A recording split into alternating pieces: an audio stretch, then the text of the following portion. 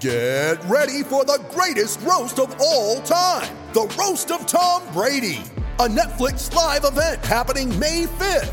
Hosted by Kevin Hart, the 7-time world champion gets his cleats held to the fire by famous friends and frenemies on an unforgettable night where everything is fair game. Tune in on May 5th at 5 p.m. Pacific time for the Roast of Tom Brady, live only on Netflix. If you can hear this, the Browns suck. I hate the Browns so goddamn much. You are a factory of sadness. I'm fucking tired of fucking losing. Now hear me out. I'm Andre Knott. I was born and raised in Northeast Ohio. I was a pretty good athlete in high school and ran the football for St. Vincent St. Mary. Some people say I'm the second best athlete to come out of there. St. Vincent St. Mary led by LeBron James, who had... Like most people from Northeast Ohio, I grew up a diehard Browns fan. I know everyone says they love the team where they're from, but in Cleveland, it's just different. Football was founded in Ohio.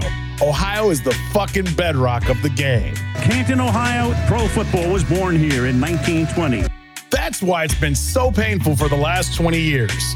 The Cleveland Browns have been the worst goddamn professional sports team in America. Here we go, Brownies. Here we go. Woo, woo. In the 50s and 60s, the Browns were the model franchise. The Cleveland Browns are the champions of all professional football. They were legends. Jim Brown, Otto Graham, the namesake, Paul Brown. How in God's green earth did the Browns stay this bad for this long? The NFL is designed for parity. The bad teams are given the best chance to get better through the draft and scheduling. And yet, the Browns have been a monumental dumpster fire year after year after year. And through it all, the Browns fans stayed. We Brown fans are nuts. I will see you all right here when the Cleveland Browns win the Super Bowl, and I'm out. This is the unbelievable story about a team that was the Michael Jordan of losing, the New England Patriots of dysfunction. A story about the fans and the city that stuck with the Browns in spite of it all. The Red Sox reversed the curse in 2004. In 2016, the Cubs, they did what they did. Which leaves the Browns, the last great American underdog story. But to be an underdog, you got to start at the bottom. So we're going back to the worst year of it all, 2017, the real rock bottom. Buckle up, folks. I'm Andre Knott. Welcome to Brownstown.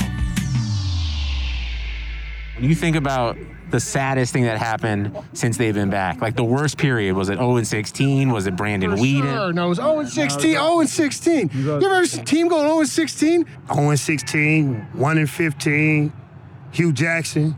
I was there when he got fired after the 0-16 season. You know, Browns fan, you got to be tough. That's all there is to it. You got to be tough. You got to know how to cry, when to cry, and when not to cry, and you know when to just to throw your arms and say, okay, I'm going to move on to something else for now. 0 wins, 16 fucking losses. On New Year's Eve 2017, the Cleveland Browns did what they do best. Lose in demoralizing fashion to the Pittsburgh Steelers at Heinz Field. Kaiser under pressure somehow escapes. Kaiser's pass is incomplete. Right through the hands of Coleman. And he can't believe it. You know the worst part was? The Browns actually made a game of it. Deshaun Kaiser threw for 300 yards and 2 TDs. Josh Gordon stopped smoking long enough to rack up 115 yards receiving. And the Browns even got within 4 points after making a field goal. Don't get me started on field goals. From Parkey. Is no good. God damn. Longtime voice of the Browns, Jim Donovan, knew nobody was enjoying the games. But he was still trying to keep fans from turning off the radio and running towards the 480 bridge. Maybe this will be the day. That was the attitude that you always took. And you never know what's going to happen. You never know what's going to happen in a game.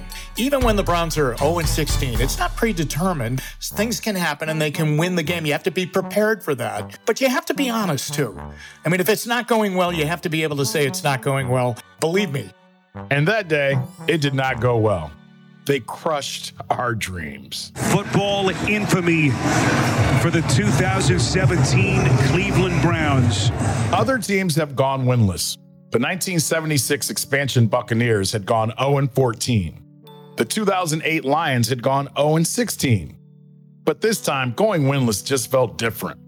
The season before, the Browns also went 1-15, meaning they had the lowest two-season win total in NFL history. This was an historic rock bottom. Yet, Browns fans stuck around. It's hard to articulate how much Browns fans love this team. Former Browns special teams ace and Cleveland demigod, Josh Cribbs, knows all about it. I understand the diehard nature of the fans. It's almost as if we didn't have no sports teams, everybody would just cease to function. They'd be like, why should I work? It'd be like a town that the mill runs dry, the factory ran dry, so everybody got to leave town. And I feel like that'd happen if all the sports team left. It's like the streets would be meaningless here in Cleveland because this is such a fandom town. You live and breathe for your sports team. And despite losing his last game and all other games but one in 2016 and 2017, head coach Hugh Jackson somehow kept his fucking job. When I say Hugh Jackson, what do you think about? Hugh Jackson trashed. Why didn't they fire Jackson? Well, basically ownership had tried that before. I mean, they fired everyone, coaches, GMs, presidents, nearly annually. The fans were sick of new faces, and it would seem the devil they knew was better than the devil they didn't. They even extended Jackson.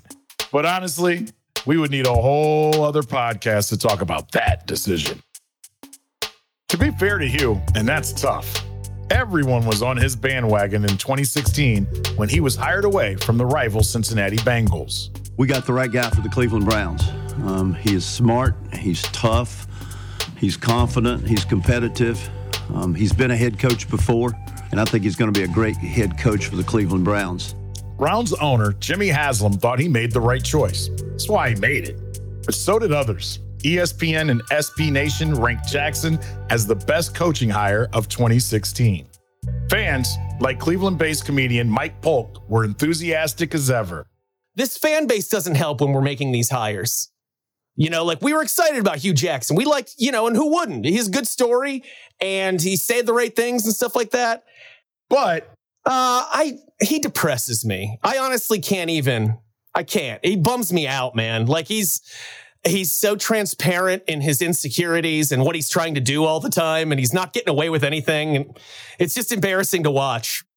What the fans didn't know was that Hugh Jackson had been set up to fail. You see, Jackson had been hired by then VP of Football Operations, Sashi Brown, who everyone kept saying is an analytics guy, like Brad Pitt in Moneyball.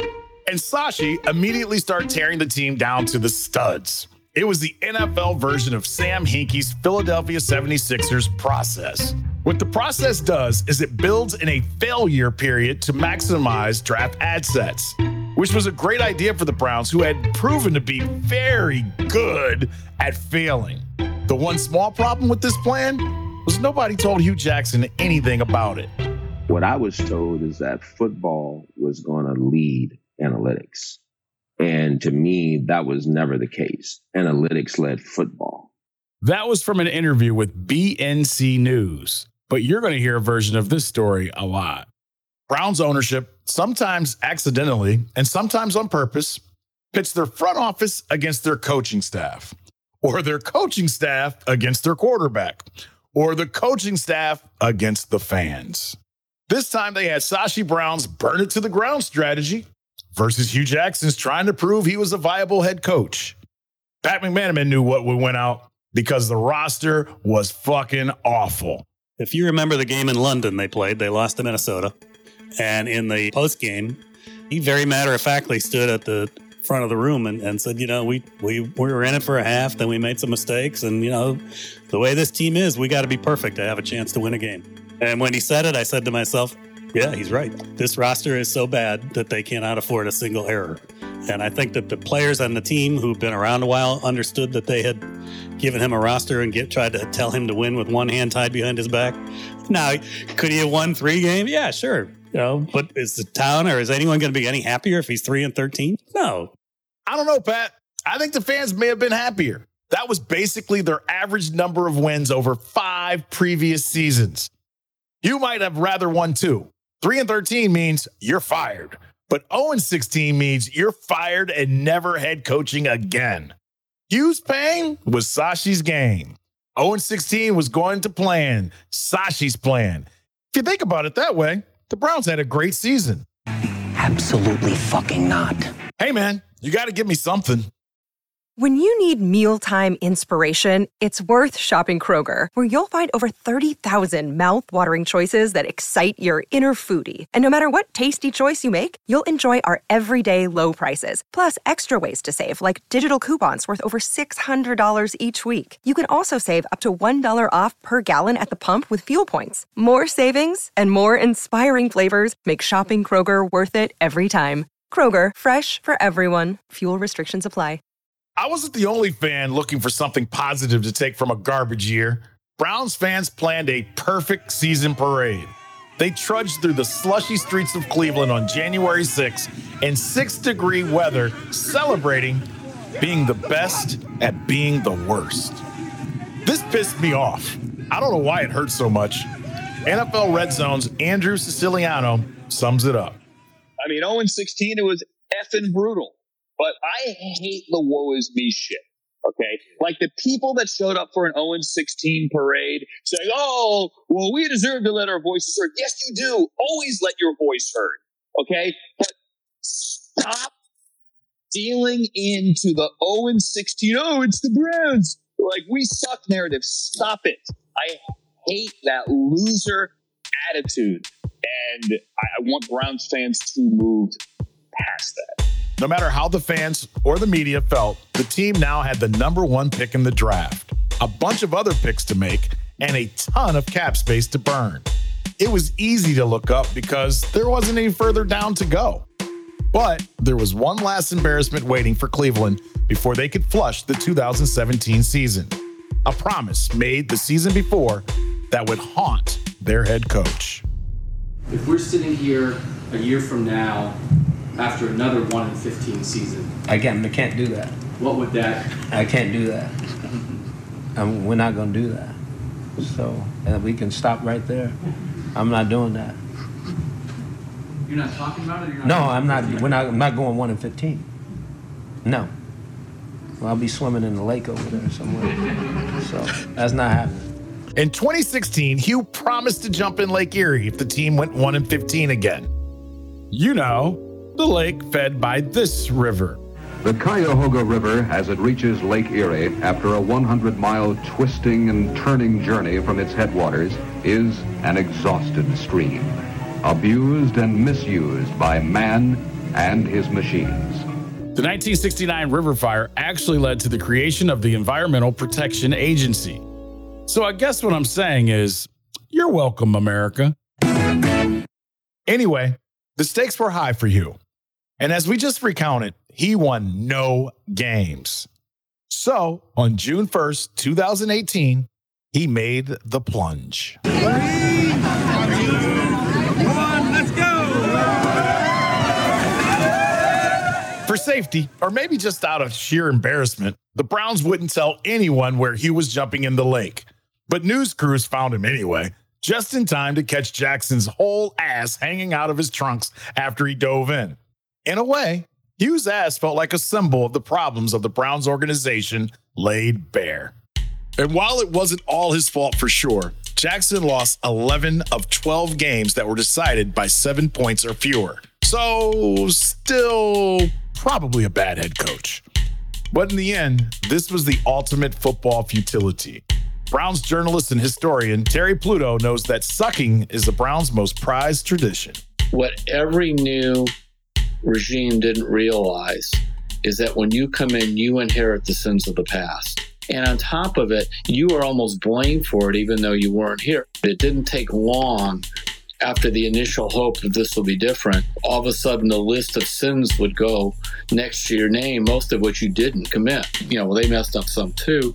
But again, when they always inherit the sins of the past. It's this chain of events, the mistakes that snowballed out of control, the ever-increasing fan impatience to be good, the vast list of names who have come through the turnstile at owner and head coach and GM and quarterback that tells the story of the Cleveland Browns and why us fans still love them after they have sucked beyond all reason for 20 seasons. They say tragedy plus time equals comedy. If that's the case, the Browns are the funniest sitcom of the last 20 years.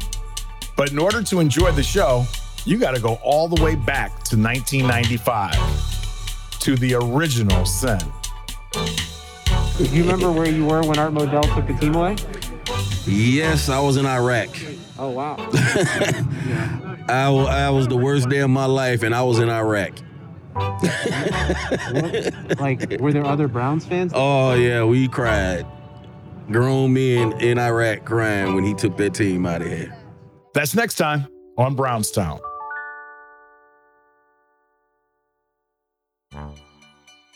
Brownstown is hosted and reported by me, Andre Knott. Produced and written by Harry Swartout and Peter Moses. Edited by Isabel Jocelyn. Music by Brian Decker. Production coordination by Devin Shepard. And production assistance by Miriam Khan, Michael Ehrlich, Shweta Surendran, and Zach Jackson. Brownstown is a Blue Wire podcast and executive produced by Peter Moses and John Yells. See you next time.